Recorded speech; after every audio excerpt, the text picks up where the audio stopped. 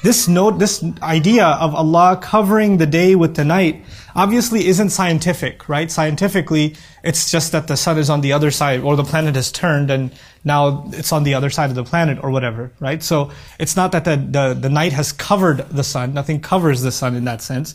But in our experience, from our eye, it looks like the night has overrun or taken over the sun.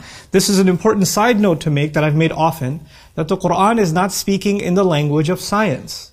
The Quran is speaking in the language of two perspectives, human perspective and Allah's perspective. Those are the two perspectives the ayat speak from.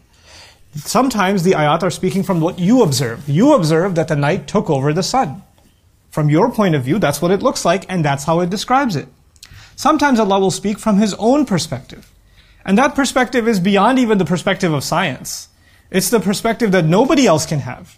Right? And that's usually when He talks about spiritual realities, or realities that are far beyond our ability to see. Then He'll talk about Allah's own perspective. You know, and often when He talks about His perspective, He'll just let us know, you can't know the reality of it anyway.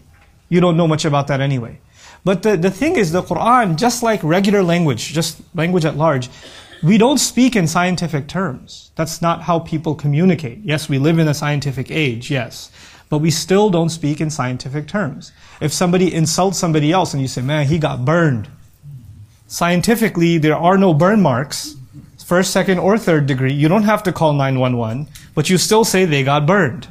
That's the language of people. We use imagery, we use example, we use parables, we use verbs that allude to other things, right?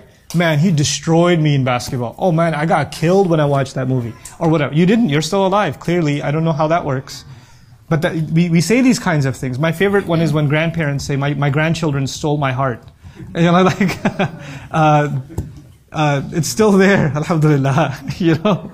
So the point here is, we shouldn't be so obsessed in trying to find scientific phenomenon in the Quran. Yes, there may be some that are there, but that over-obsession, because we feel science is the supreme way of thinking in life today, and therefore the Quran will be legitimate if we find more and more scientific phenomenon in the Quran. That's a weak way of thinking. It's actually already acknowledging somehow that the word of Allah has to conform to the standards of modern science. And until it does, it's not really that powerful, or it's not as convincing. You know, it's a problematic way of thinking for a number of reasons. Science changes. Science is changing from one century to the next to the next. The dominant theories about energy or motion or the very fundamentals of physics today might change in 100 years. We don't know, because they absolutely did 100 years ago.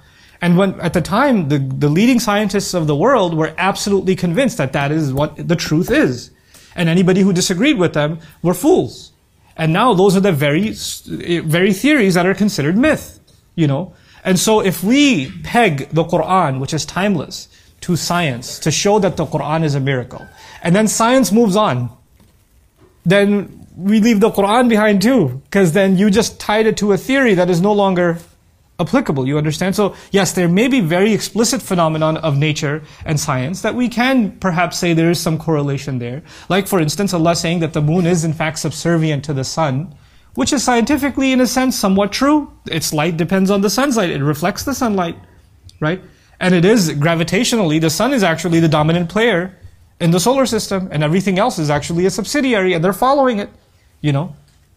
And so in that sense, sure. But taking it any further than that is a problem. Or even using that to say, aha, Quran is onto something that nobody had ever discovered before. I personally feel that that's a dangerous road to go down. What is then the miracle of the Quran? My personal view on the miracle of the Quran is that it's timeless. That it should not be pegged or associated with, you know, you can validate the Quran from within itself, and then you can validate the Quran from outside things. Science is an outside thing. The first validation of the Quran is within itself, within its own speech, within its own powerful messaging, within its own language. There is something that is timeless, that if anybody ponders, they will come to the conclusion, you know, وَلَوْ كَانَ مِنْ عِنْدِ غَيْرِ اللَّهِ لَوَجَدُوا فِيهِ اخْتِلَافًا كَثِيرًا. They'd be convinced this can only be the word of God. Hey guys, you just watched a small clip of me explaining the Quran in depth as part of the Deeper Look series. Studying the Quran in depth can seem like a really intimidating thing that's only meant for scholars. Our job at Bayyinah is to make deeper study of the Quran accessible and easy for all of you. So take us up on that challenge. Join us for this study, the deeper look of the Quran, for this surah and many other surahs on BayyinahTV.com under the Deeper Look section.